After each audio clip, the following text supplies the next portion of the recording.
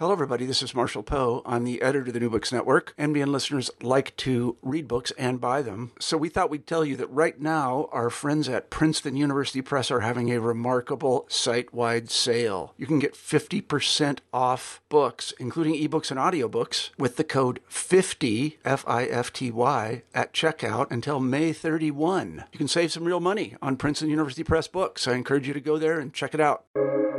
Welcome to the New Books Network.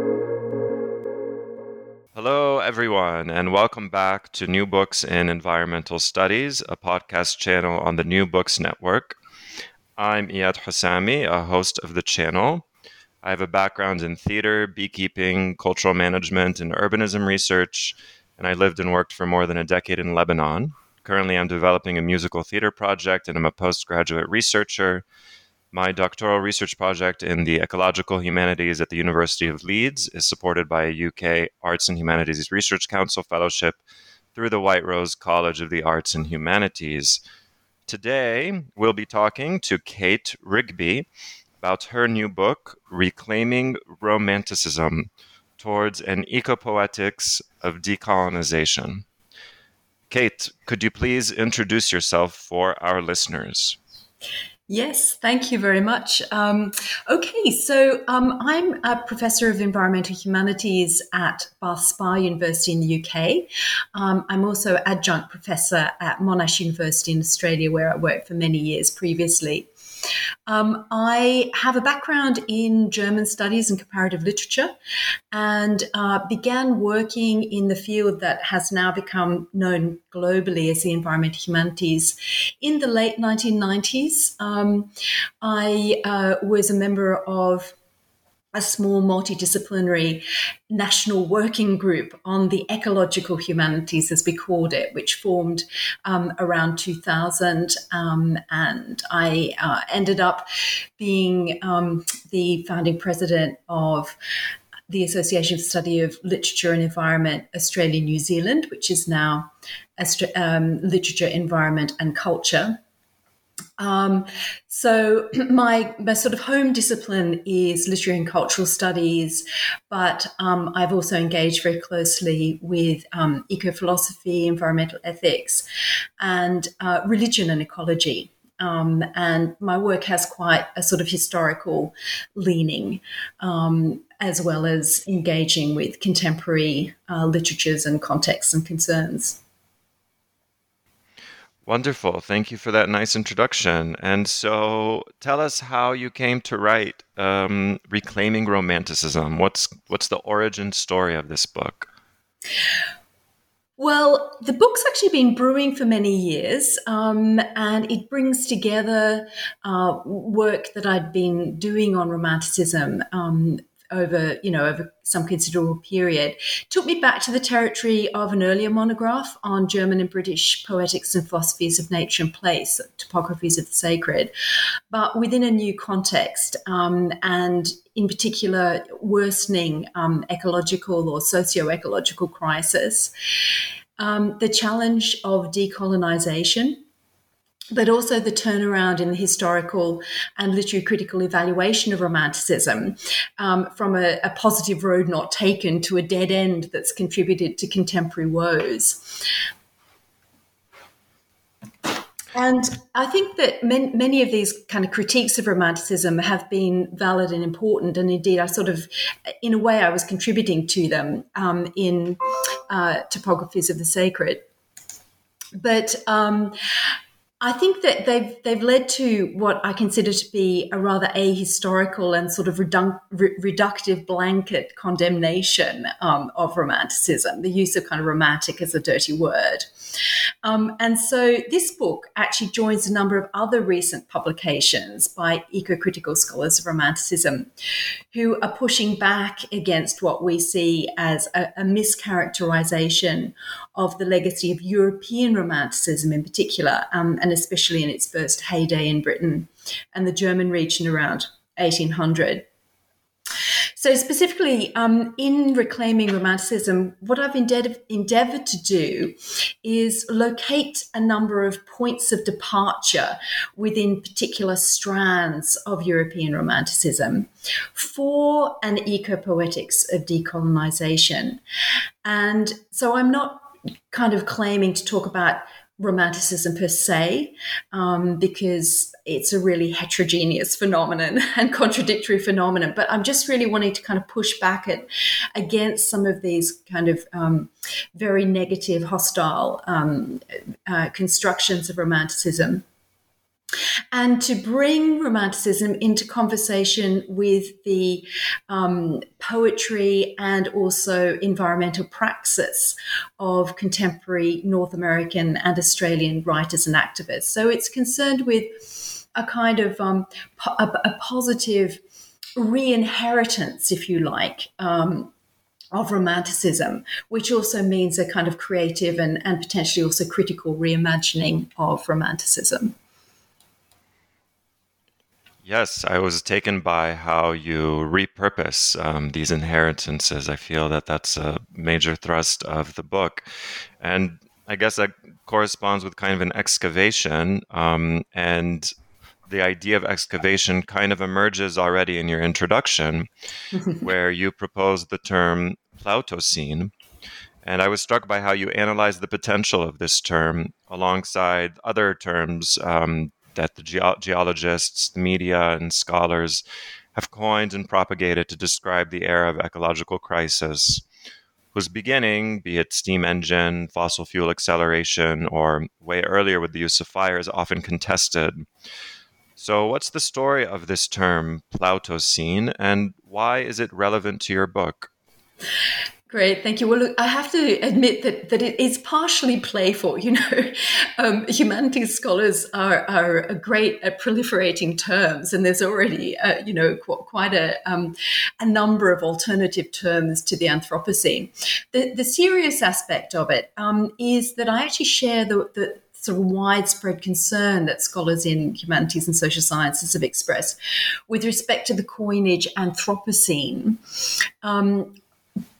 To refer to kind of the profound and long-lasting transformations of Earth systems, because it attributes these changes to a sort of amorphous anthropos, a collective human actor. And in doing so, it veils huge discrepancies in terms of both culpability for and vulnerability to these changes. So this is why, I'm joining the gang of people looking for kind of alternatives. With respect to the timing of these changes, I'm prepared to accept the emerging scientific consensus that they become visible kind of globally as something that's going to be in the geological record only from the mid-20th century, initially with fallout from nuclear testing and war, and then a whole mass of changes associated with the so-called Great Acceleration of industrialization and its impacts in the post-war period.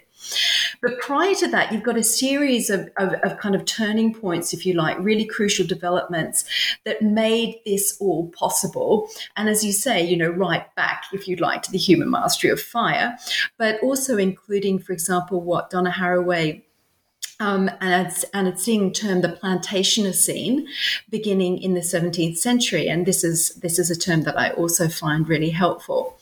But it seems to me that the most immediate enabling condition for the Great Acceleration was fossil-fueled capitalist industrialization, and initially using steam engines burning coal, which is why Crutzen and Sturmer suggested that James Watt's invention of the steam engine in 1784 could be a kind of, a marker for the beginning of the Anthropocene. And it's, of course, from this point that CO2 levels began to rise, and that this rise is traceable as one of the signals of the so-called Anthropocene. And so I'm also particularly interested in this particular moment because it coincides with the emergence of Romanticism in Britain and Germany, and not coincidentally. because the Romantics are responding to the scientific and technological revolutions that are enabling this industrial transformation of the earth. That's just beginning, particularly in Britain in this period. And so I take the term Plautusine, it's inspired by a poem by the early British Romantic poet Anna Seward. It's a poem, Coalbrookdale, in which the speaker laments that the genius of the brook, the genius loci of the brook that flowed through this once picturesque valley in Coalbrookdale had been, as she puts it, by Plutus bribed, because it's been sacrificed. The valley has been sacrificed in the production of wealth from the world's first coal-powered iron foundry. So I'm playing in the coining of this term, I'm playing on the ambiguity of Plutus, which in Greek is Plautus, the god of wealth, and Plauton, who was the Greek god of the underworld. So I'm proposing the Plautusine as the era in which the realm of the dead, literally the remains of ancient plant and marine life, has been exhumed and has invaded Earth's critical zone. So it's an era in which the wealth pursued by plutocrats has been garnered at an intolerable cost to the wider collective of the living Earth. Okay, maybe as we move into the realm of the living, moving forth into the light of things, we can discuss one of your chapters titled Come Forth into the Light of Things, Contemplative Ecopoetics. There you write, "It is in the horizon of the contemporary theorization and instantiation of contemplative ecology that I want to resituate Wordsworth's Ecopoetics project." Please tell us more about your interest in William Wordsworth and this resituation. Okay, so one of the targets of what I consider to be an ahistorical and reductive critique of Romanticism is the role of frequently solitary contemplation of natural phenomena or natural cultural places. They're typically rural, they're not necessarily wilderness, as tends to be more the case in American Romanticism, and sometimes they're urban places as well. But this sort of stance of solitary contemplation, often solitary walking, is critiqued, often with reference to Keats' rather unkind comment on Wordsworth's allegedly egotistical sublime. And I think this is a mischaracterization of what's going on here.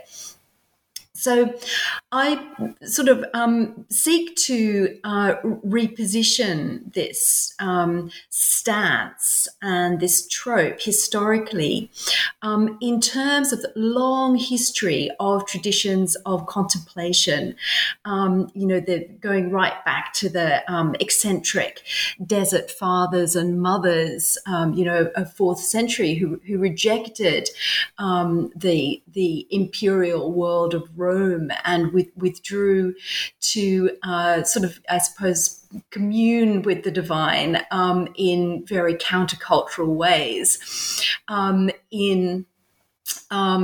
within the natural world. And these traditions of contemplation have counterparts in other cultures. And I think that they become important within Romanticism, and specifically, I think explicitly in Wordsworth, but also you can see it elsewhere, as a mode of resistance to the growing prevalence of objectifying and instrumentalizing attitudes and practices. So the construction of nature primarily as an object of human knowledge and an exploitable resource, rather than as a kind of collective of more than human entities with which humans are intimately interconnected, and indeed in some cases as a locus of inherent or transcendent value, as holy or as theophanic, as a space, a place within which, a trace of the divine is revealed. And Rousseau's Reveries of a Solitary Walker from 1780 was really influential in terms of this kind of recuperation and reconfiguring of the Christian inheritance of contemplation. So in this connection, I contemplate a pair of conversation poems by Wordsworth, which appeared in the Lyrical Ballads, the Expostulation and Reply and The Tables Turned. They seem to be really simple little lyrics, but I think they're philosophically quite profound, and they constitute a kind of poetic manifesto for Wordsworth's project. So in the first of these, the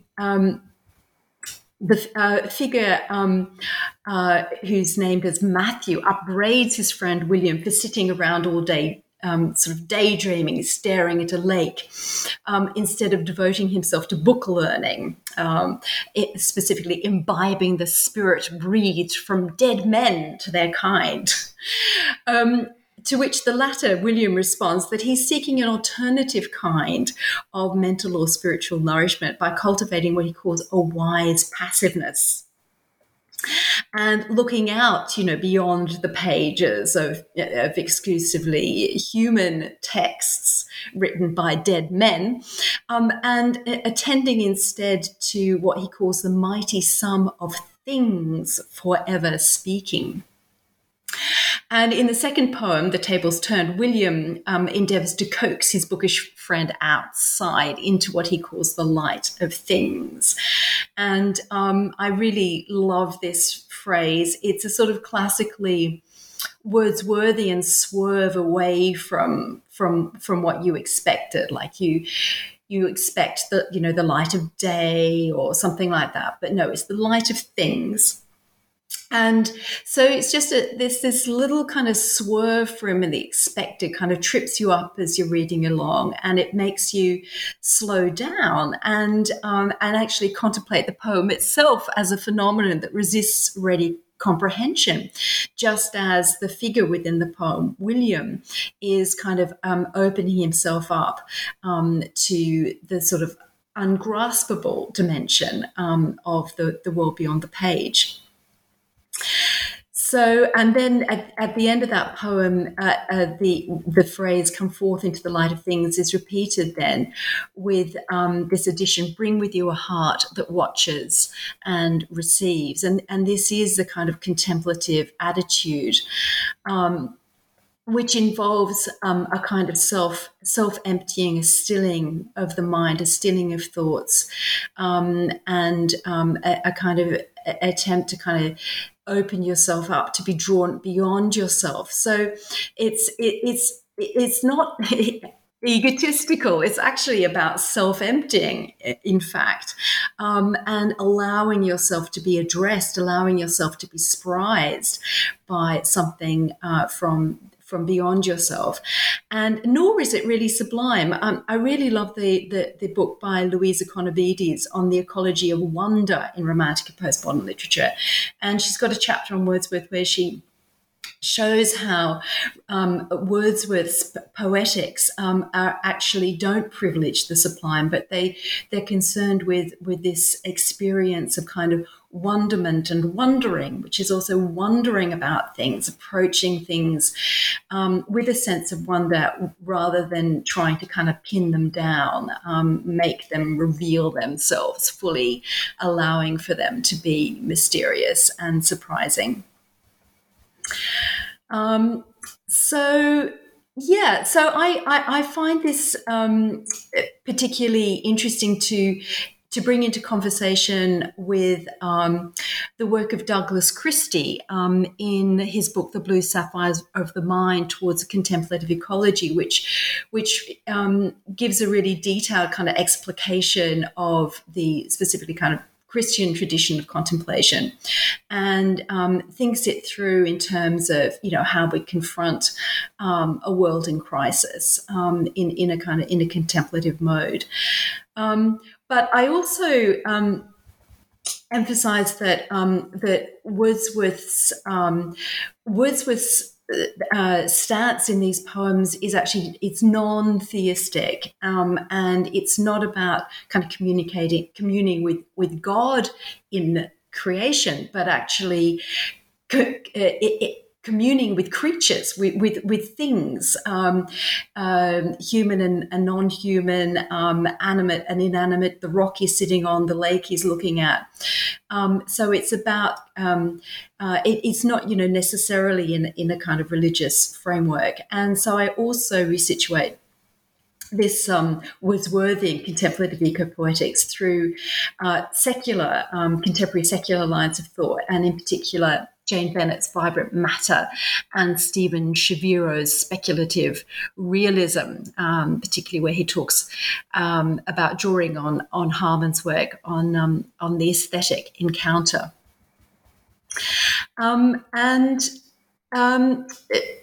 Returning to the Wordsworth poems, I think it's also important to note that the knowing irony in the speaker's call to his interlocutor to close up those barren leaves, i.e. the books that he's reading, which is also, of course, a call to the reader mediated by just such barren leaves. So, he knows that he's making this call to kind of go forth into the light of things and lay aside your book in a medium that will find its readers in book form.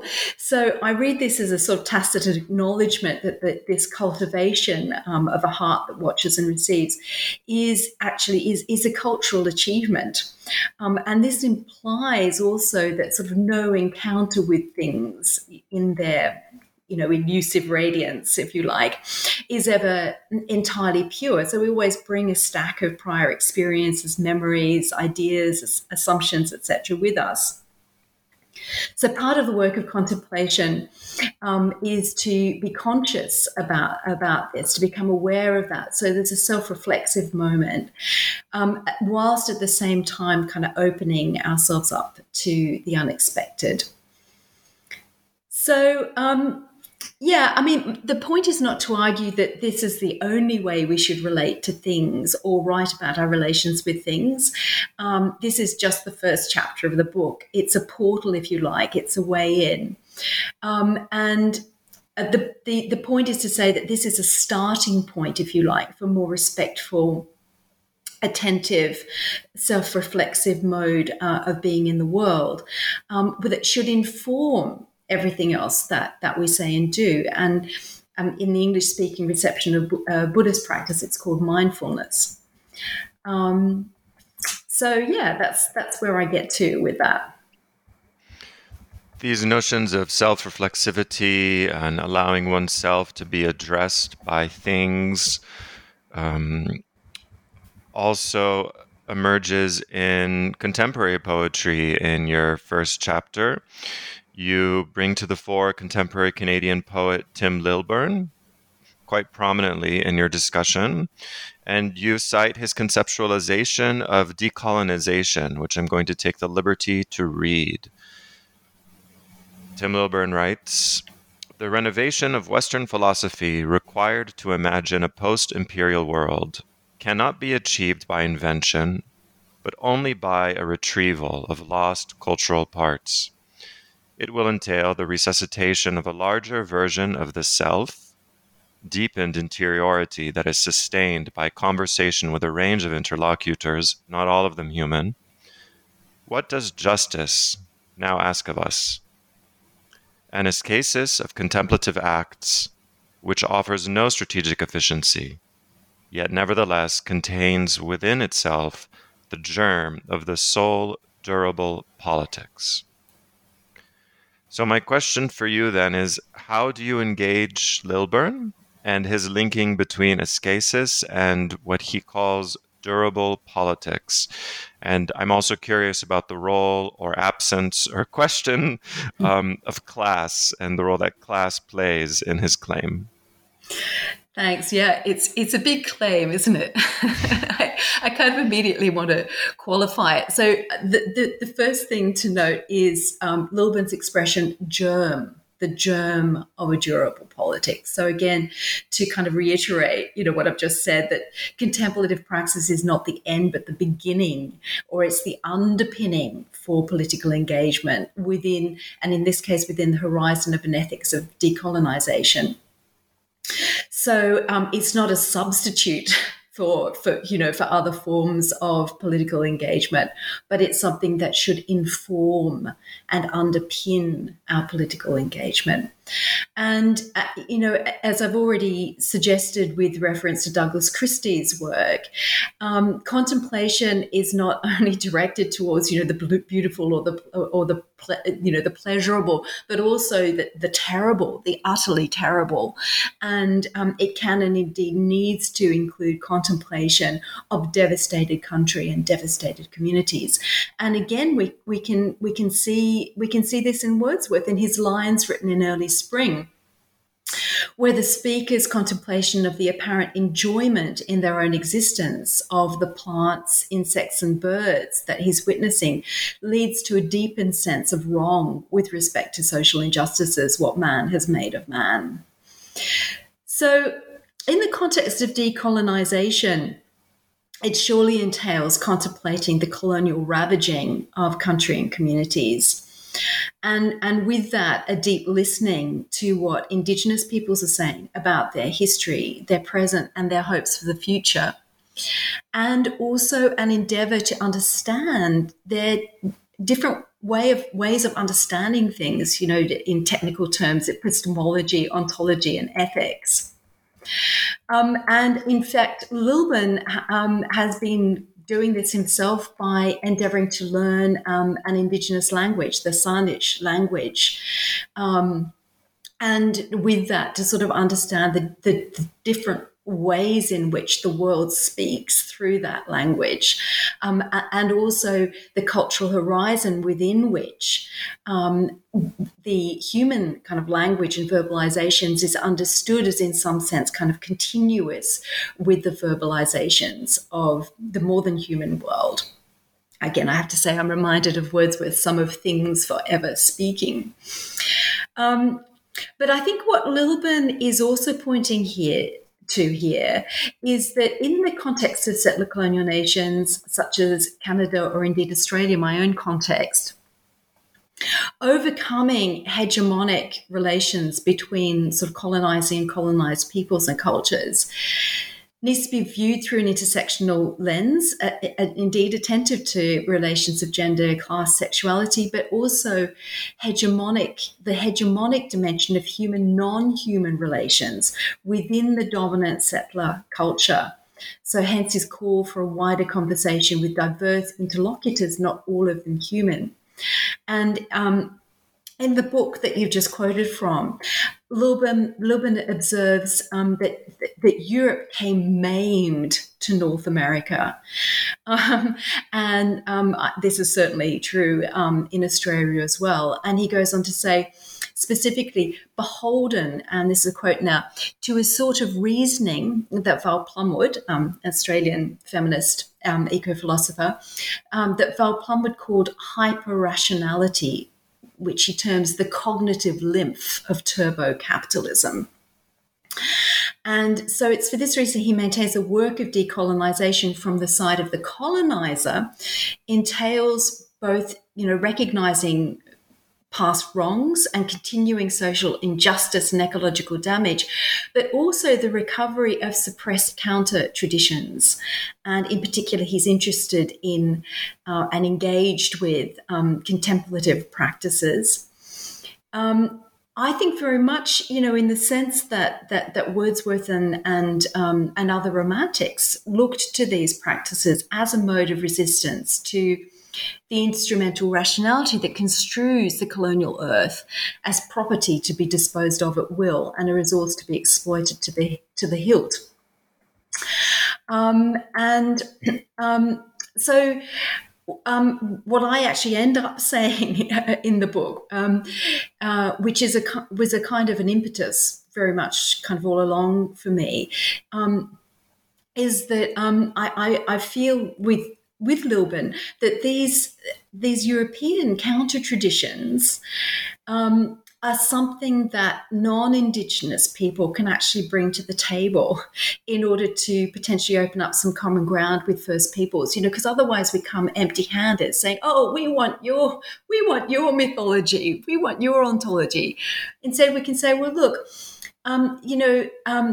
we've also got some traditions that maybe we can kind of bring into conversation, and we can share, develop some shared understandings, and so it becomes a kind of a site from which to kind of renegotiate our relations with one another and with others, and including what the First Peoples of Turtle Island refer to as kindred plant and animal nations. So, to the question of class, this is interesting. So, first thing to say is there are different traditions of contemplation, even within Christianity, and certainly cross-culturally. And I don't feel that contemplative praxis per se is actually strongly tied to class in any way, except to the extent that historically it's actually been associated with voluntary poverty.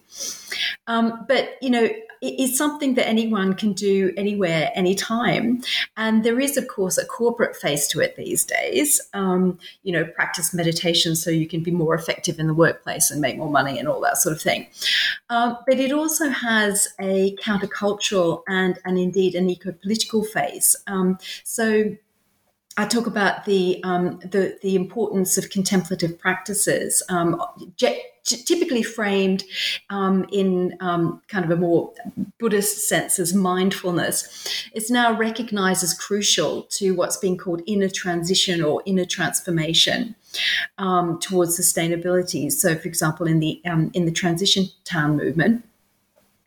But these contemplative practices, cultivation of mindfulness, are also being incorporated into activist movements. And since I published the book, I've been sort of engaging a bit more with Extinction Rebellion, and actually specifically the Christian Climate Action, which is kind of Christian group within Extinction Rebellion, who are also connected up with people of other faiths within Extinction Rebellion in what's called a faith bridge, a kind of interfaith group within Extinction Rebellion.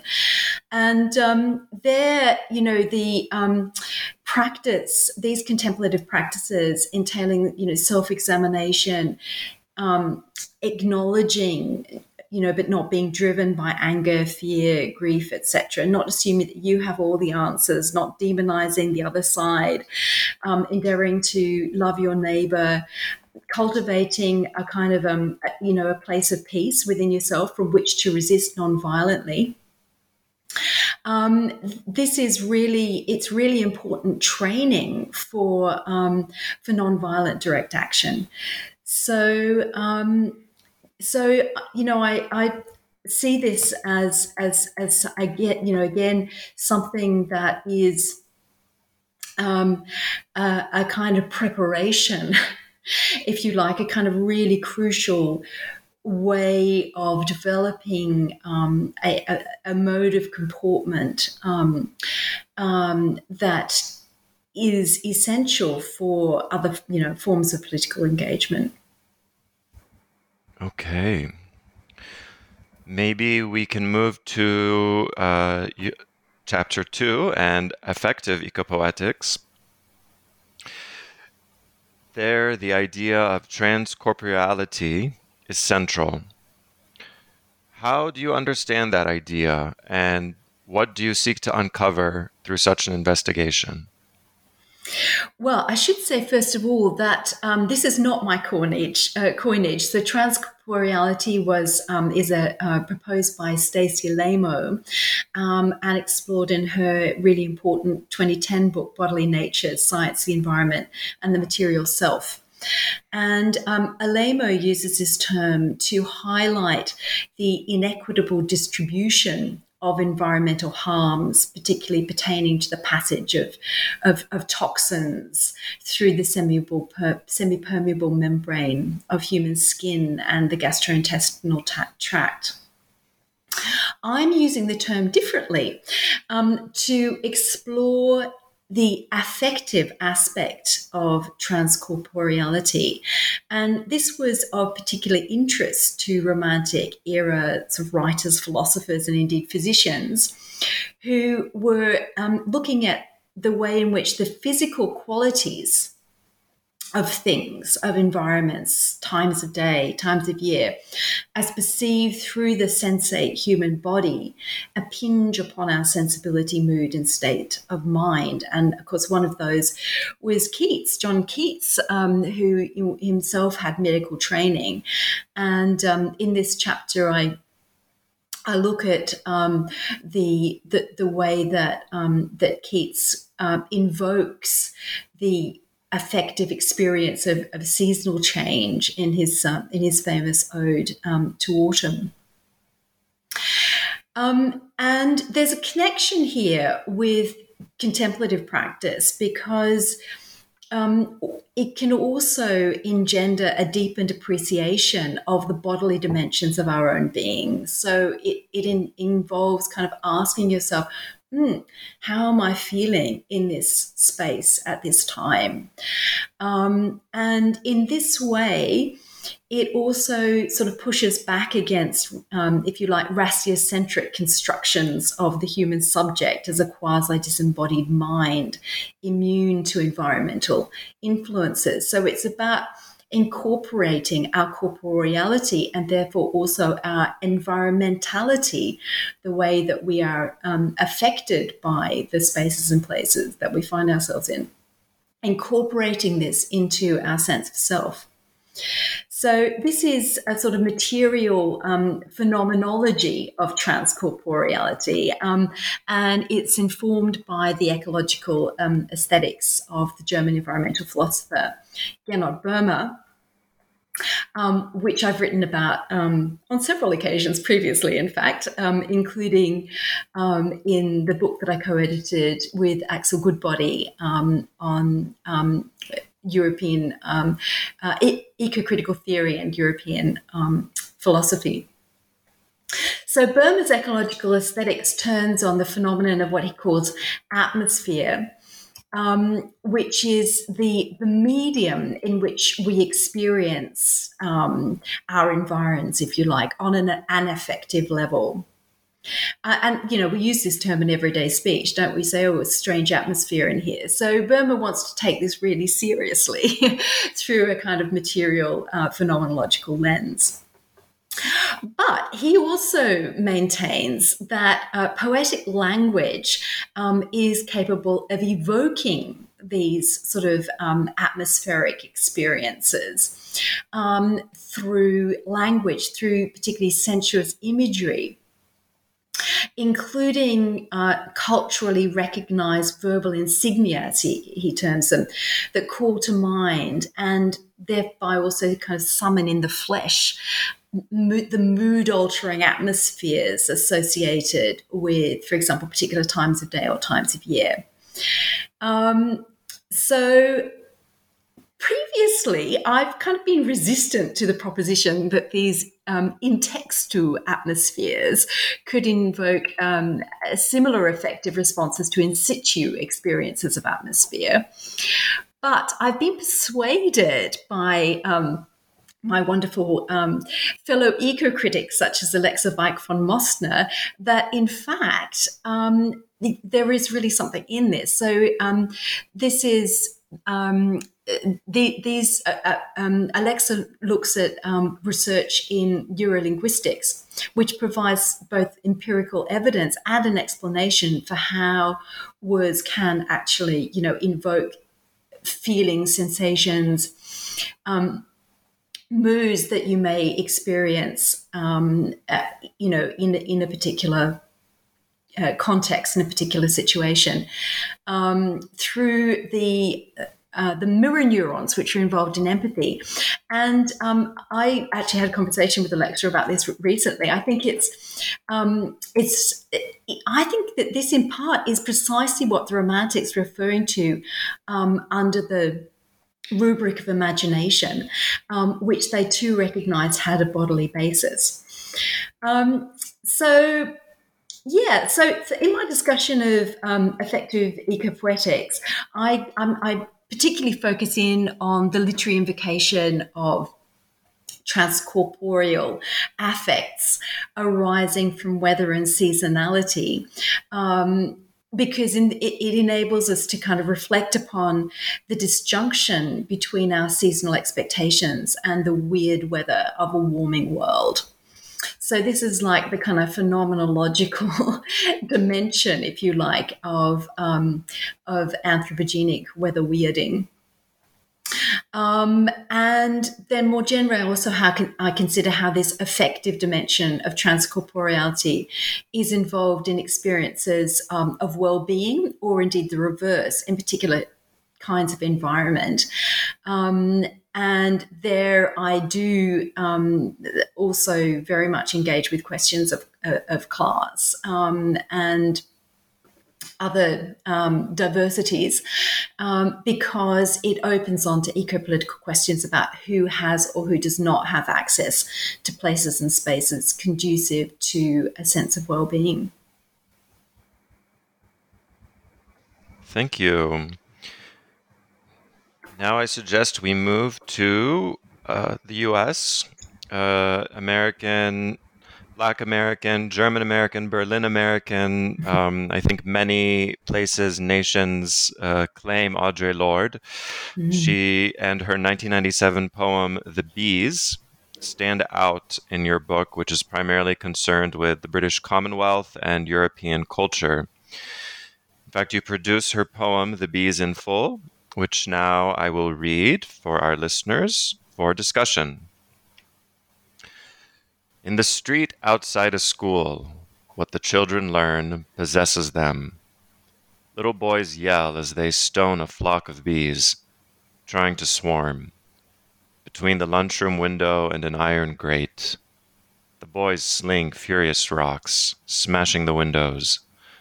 The bees, buzzing their anger, are slow to attack. Then one boy is stung into quicker destruction, and the school guards come, long wooden sticks held out before them. They advance upon the hive, beating the almost finished rooms of wax apart, mashing the new tunnels in, while fresh honey drips down their broomsticks, and the little boy feet becoming expert in destruction, trample the remaining and bewildered bees into the earth. Curious and apart, 4 little girls look on in fascination, learning a secret lesson and trying to understand their own destruction. One girl cries out, "Hey, the bees weren't making any trouble," and she steps across the feebly buzzing ruins to peer up at the empty grated nook. "We could have studied honey making." So what is noteworthy about this poem, Kate? Well, just hearing you read it, again, I'm sort of struck what a harrowing poem it is. So, yes, I discussed Lorde alongside a contemporary African-American woman poet, Natasha Trethewey, in my chapter on Creechly ecopoetics. And this is where I very much engage with the concept of the Plantationocene. So I'll just say a few words about what I mean by Creechly ecopoetics, and I'll come back to the Plantationocene, because that's really why I turn to the US here, and particularly to African American poetry. So Creechly ecopoetics highlights human entanglements, which I see as both material and moral, with other living beings. And these entanglements entail shared, if unevenly distributed, vulnerabilities, as well as shared, if variegated, communicative capacities. And these entanglements, as I think we see very profoundly in the Lorde poem, harbour the ever-present risk of conflict and harm. But also, as we see in the interjection of the little girls, opportunities to co-create emergent multi-species worlds no longer constrained by the colonizing logic, as I've discussed it in the previous chapters, of human, non-human hyperseparation, and may be freed to sort of explore what I call more felicitous forms of coexistence in risky times. So as I say, it's in this connection I turn my attention to the co-becoming of humans and bees along with the plants they pollinate. Of course, this has a very, very long history in European poetry, right back to classical pastoral and Georgic poetry.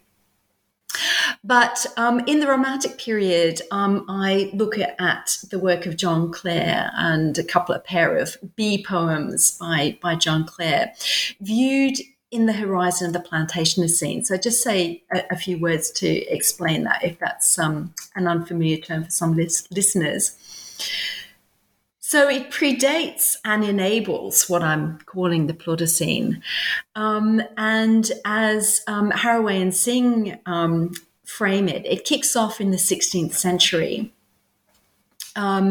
with what Haraway describes as the devastating transformation of diverse kinds of human-tended farms, pastures, and forests into extractive and enclosed plantations, relying on slave labor and other forms of exploited, alienated, and usually spatially transported labor.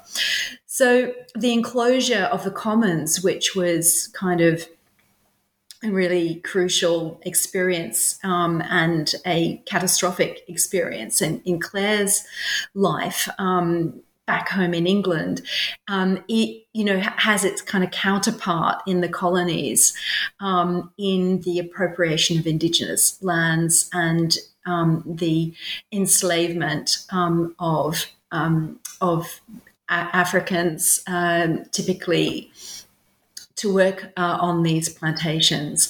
And so this is why I then turn to what I see as a creature ecopoetics of the descendants of the enslaved Africans to find a counterpart for Clare's. So Lord's poem is included in Camille Dungy's wonderful collection of African-American nature poetry. And it appears in a section called Dirt on Our Hands, highlighting, quote, the barriers that have been established between humans and natural world, encouraging destruction and disaffection, discouraging cooperative thinking, and eventually ushering in certain trauma and death. And I'm particularly struck by the resonance between this poem and a sonnet by Clare called Wild Bee's Nest, which also depicts the ravaging of a bee's nest in strongly gendered and also implicitly sexualized terms. So in Lord's poem, the image of the fresh honey that drips down their broomsticks is metonymic of wastage. All that she really emphasizes these bees, this female community, not insignificantly for Lord, who've been busily creating their new nest, has been laid to waste. But there's also perhaps a kind of metaphor of rape there as well.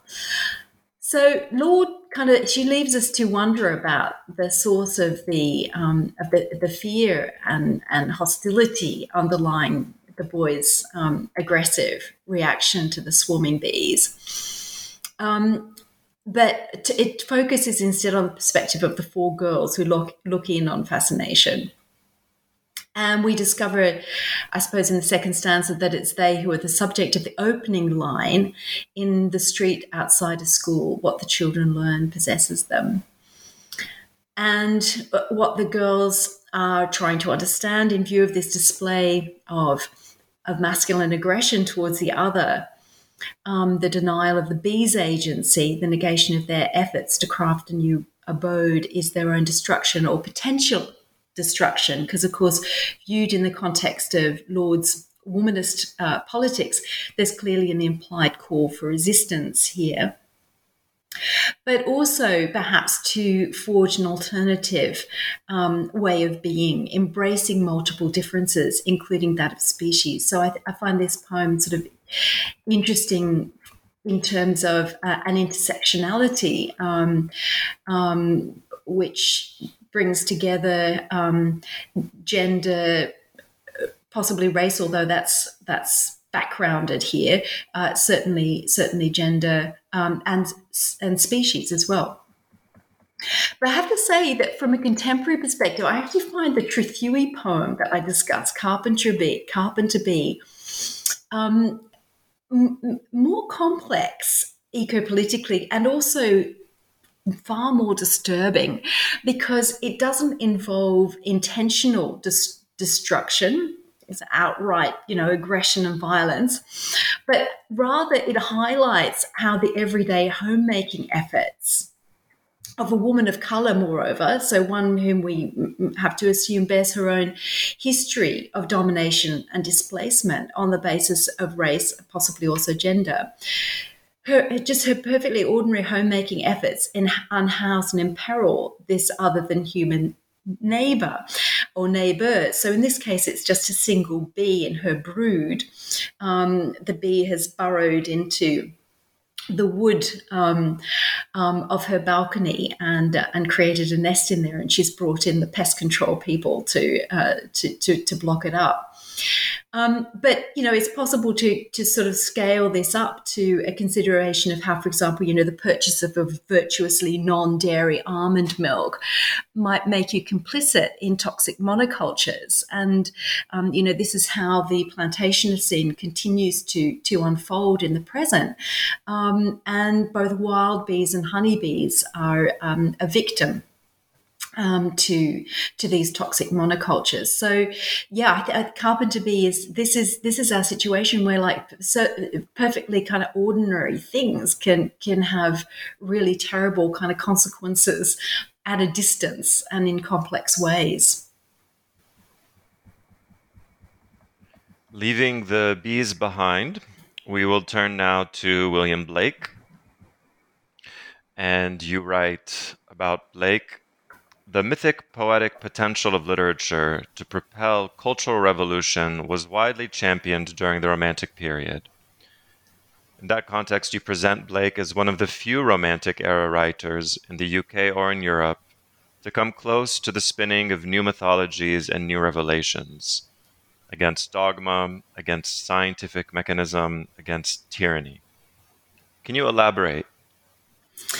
Thank you. Yeah. So the call for a new mythology, an enlightened mythology, or even a mythology of reason, it was kind of quite widespread, but it was most explicit in this strange little text that is written in Hegel's handwriting, but almost certainly as a co-production by Hegel and his contemporary philosopher Schelling, and also the poet, the writer Hölderlin. They were students together, and they wrote this. They seem to have written this little essay called "The Older System Program of German Idealism," and the manuscript dates from 1796. So this wasn't widely known, but the ideas certainly were widely circulating, and it involves the recognition of the importance of the Enlightenment questioning of, previous taken for granted, including very much religious dogma. And actually, just as an aside, I should say, one of the long-standing misconstructions of Romanticism is that it's somehow kind of irrationalist and kind of anti-Enlightenment. I don't think it is, but it is you could almost say it's a kind of a radicalization of certain Enlightenment ideas, as well as a kind of counter, offers kind of counter positions to certain aspects of the Enlightenment.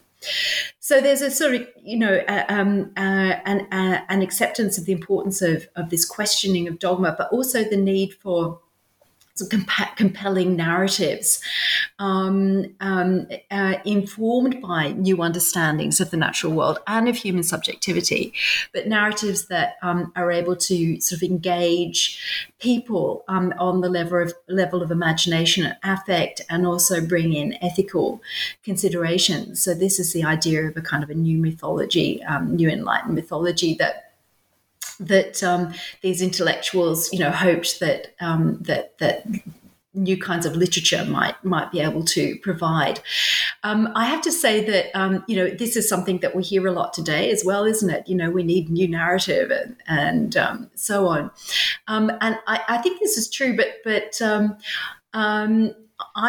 one thing that's sort of been really important for me in my own sort of intellectual formation is Max Weber's analysis of the Protestant work ethic and its sort of uptake within Protestantism. And one of the things that Weber points out is that similar kind of critiques of Catholic abuses as he saw them, and arguments about everybody should be able to read the Bible for themselves and make their own sense of it. They'd actually been around for a while, and it was only when you had a kind of group in society for whom these ideas made sense in terms of the way of life that it gets taken up. So, we can't just rely. We can't rely on literature. We can't rely on narratives. We need to look at the kind of material, socio-ecological transformations that make it possible for people to become receptive to the new mythologies. So I think I depart a little bit from the Romantics from that perspective, who really did have high hopes for the way that that a kind of revolutionary literature could bring about social transformation. I don't think it's that straightforward. But nonetheless, coming back to this question of Blake. So there are various kind of versions of this project, of the kind of a mythopoetic project of the Romantic period. Often involved reworking earlier myths. So Shelley's Prometheus Unbound would be a rather stunning case in point. But what is really extraordinary in Blake is that he actually sort of invents a whole new mythology. So he is a mythographer who creates these kind of new mythic figures. For example, in the Four Zoas manuscripts from 1790, we have these the fourfold that kind of got separated. Urizen connected with reductive or calculative rationality and social convention. Orthona or Los connected with inspiration, imagination. Tamas, instinct, force. Luva, Orkin and other manifestations, kind of love and passion. So Blake is a mythographer in his own right. But what particularly also interests me in Blake's work is what he is doing with this mythography, and I see it as a kind of extension of the biblical, prophetic, and apocalyptic tradition, and it's almost certainly informed by Jewish and Christian mystical writing, but also by a new biblical scholarship, which resituated the scriptures as historically kind of located and culturally contingent and poetically crafted works of literature, as a sort of open-ended. So the Bible is reconceived, particularly by German biblical scholars and those who are kind of engaging with biblical scholarship like Friedrich Schlegel, as an open-ended anthology. And it's open-ended not only on the level of interpretation, but also in the sense that more books could be added to it. So the Bible's not a closed book, if you like. It's an open-ended anthology. And this is, in fact, how the really, really important theologian and biblical scholar Friedrich Schleiermacher comments on the Bible in his talks on religion to its cultured despisers. So for Blake, the role of the prophet was twofold, and this is really very much profoundly indebted to the Hebraic conception of the prophet, as we see it in what Christians call the First Testament. So the role of the prophet was twofold. So to lament and to warn. Blake says, if so, then so. If we continue down this path, then things are going to get really bad indeed. To lament, to warn, to sort of amplify, if you like, or lift up, the cry of the oppressed, but also to hold open the vision of a just and peaceable future.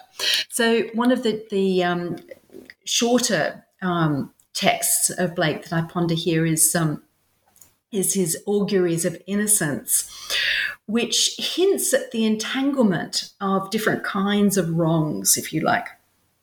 So cruelty to animals and social injustices.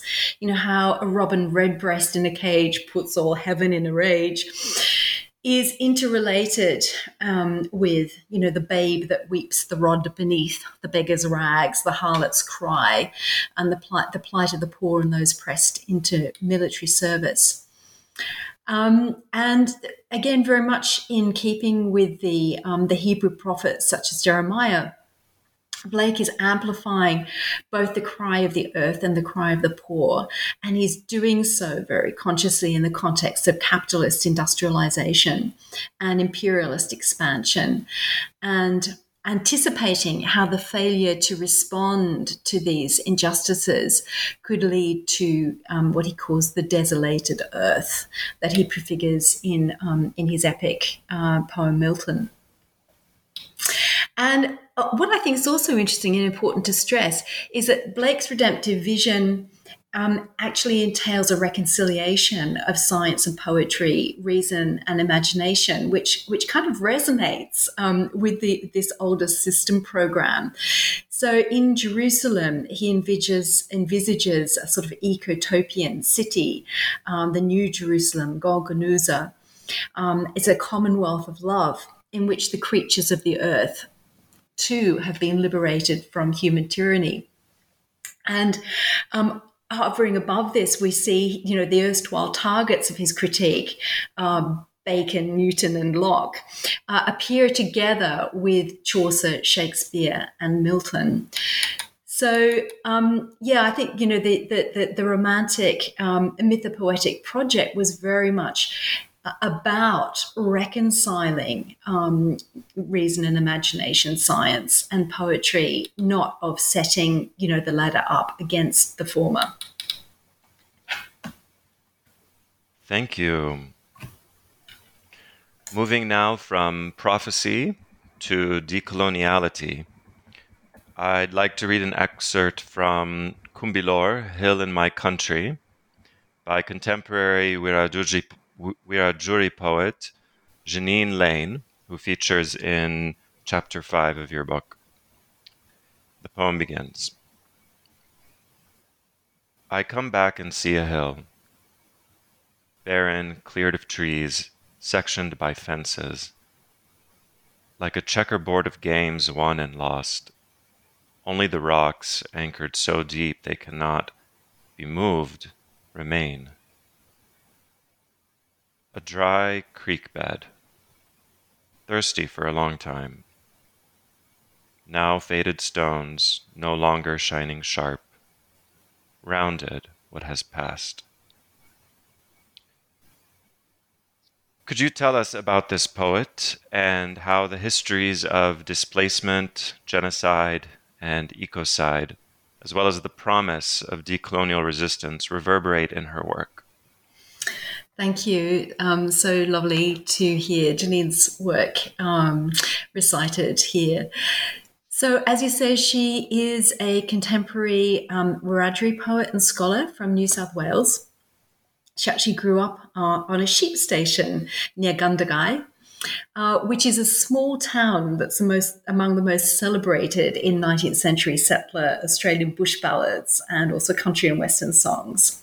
And she tells us she was raised by her grandmother and two aunts. So she's written a really delightful, but also, of course, challenging, partly autobiographical collection of rural yarns, as she puts it, called Purple Threads, where we get a little bit of a glimpse into this upbringing. So the lands of the Wiradjuri were invaded right around the same time that the commons of Clare's parish of Helpston were being enclosed, and they were appropriated largely to run sheep for the wool that was sent back to the mills of the mother country. And this poem is one of three that I discussed from her 2018 collection, Walk Back Over. And I bring Lane's work into conversation with the poetry of non-Indigenous, in fact, Anglo-Celtic writer and scholar Anne Elvey, again, like Lilburn approaching this difficult task of decolonisation from the perspective of the coloniser. So Walk Back Over is Lane's second collection of poetry. Her first collection was called Dark Secrets After Dreaming, AD 1887 to 1961. And there she draws on family stories to disclose a hidden history of Wiradjuri women in particular, as she puts it, from campfire to captivity to confinement and through colonisation. Telling the tragic story of early invasion of the Wiradjuri lands and the institutionalization of children, the failure of the settlers to read and understand the land, which has led to really terrible ecological degradation in Australia, including the fact that Australia has the highest mammalian extinction rate in the world, for example. So Lane observes that the book also speaks to the resilience of Aboriginal people and especially women. So in the second collection, she continues this work of walking back over the past in order to recall a different history from that which prevails in the national narratives of the dominant settler culture.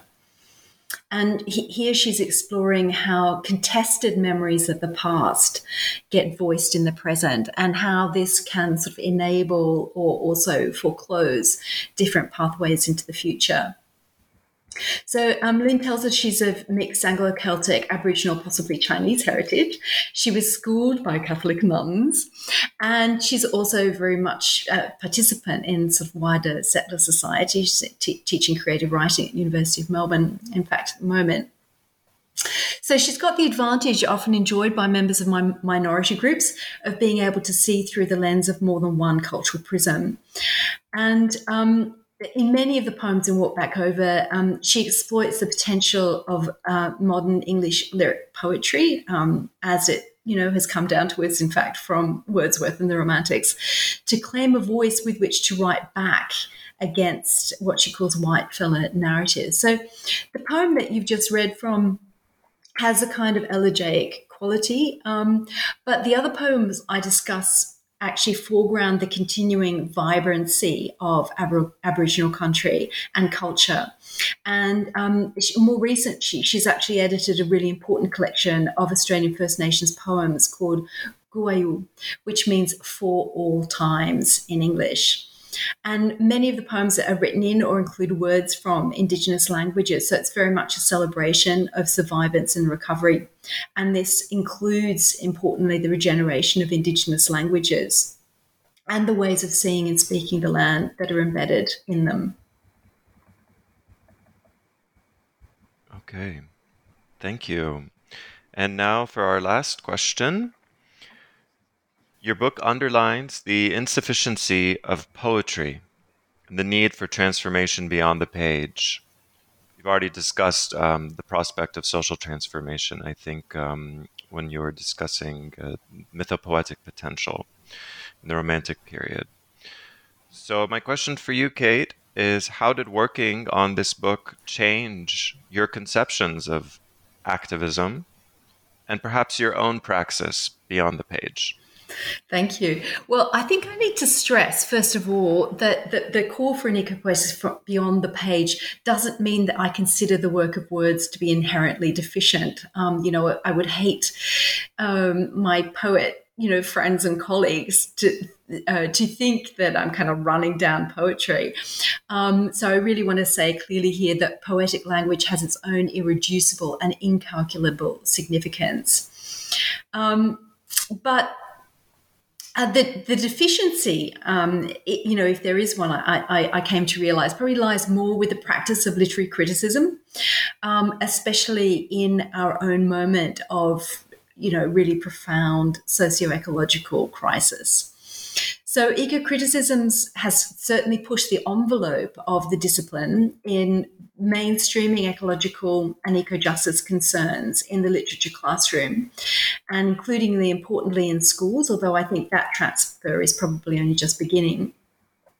But methodologically, it's remained largely bound to the historical hermeneutic methods of literary criticism as usual. And I sort of, as I was writing this book, I began to feel really hemmed in by this. And this is why each chapter ends with a consideration of, well, how would this eco-poetic art of resistance, how would that get translated into a kind of wider eco-poetic practice of kind of socio-ecological transformation. So I'm really interested in the emergence of various forms of empirical eco-criticism that are using social science methods to try and better understand the actual resonance and effects of reading different kinds of texts in different contexts. And I see this move beyond the confines of traditional humanities methods to collaborate more closely with researchers in social and also natural sciences, and also to incorporate some of their methods. I see this as key to the emergence of the environmental humanities as a genuinely inter- or transdisciplinary field, rather than just as a kind of multidisciplinary gathering. But in my own work, I'm particularly interested in getting more involved with ethnography, and in particular, what's become known as multi-species ethnography, and bringing to that my own sort of historical hermeneutic lens. So looking at the ways in which earlier texts and traditions are getting reimagined in the co-creation of multi-species sites of recovery and regeneration. So sympoietic refugia of kin-making, as Donna Haraway puts it. And just as a footnote there, sympoiesis is also something advocated by the German romantic Friedrich Schlegel, although he's using it somewhat differently from Haraway. So in my current research at the intersection of sort of environmental literary and religious studies, I'm particularly interested in creative initiatives where the work of words gets wedded to other modes of eco-poetic practice. And so, for example, I'm looking at a really inspired project called Aftermath, Weeds and Wilding, which is underway at the Anglican Church of St. James's Piccadilly, which is it's a Gold Award-winning eco-church in the heart of London, where this a rather marvellous trio of an agricultural scientist, an artist and a poet are working with the kind of wider community to first of all celebrate the weeds that actually grew up in the church after it was bombed during the Second World War, but kind of more generally to consider human interrelationships with plants and particularly plants that we might construe as weeds, and to actually question the whole kind of construction, the whole notion of the weed, to take this kind of history of disaster, in fact, the bombing of the church, as an opportunity to explore sort of multi-species, interspecies ways of forms of recovery, regeneration, and resilience in our troubled present. Fascinating. Well, I'll be very curious to follow up on that in the coming years and hear more about that and read more about that. Thank you so much, Kate, for being on the show today. It was really a delight and privilege to speak with you, and I wish you a wonderful end of year and a warm and cozy winter. Thank you very much.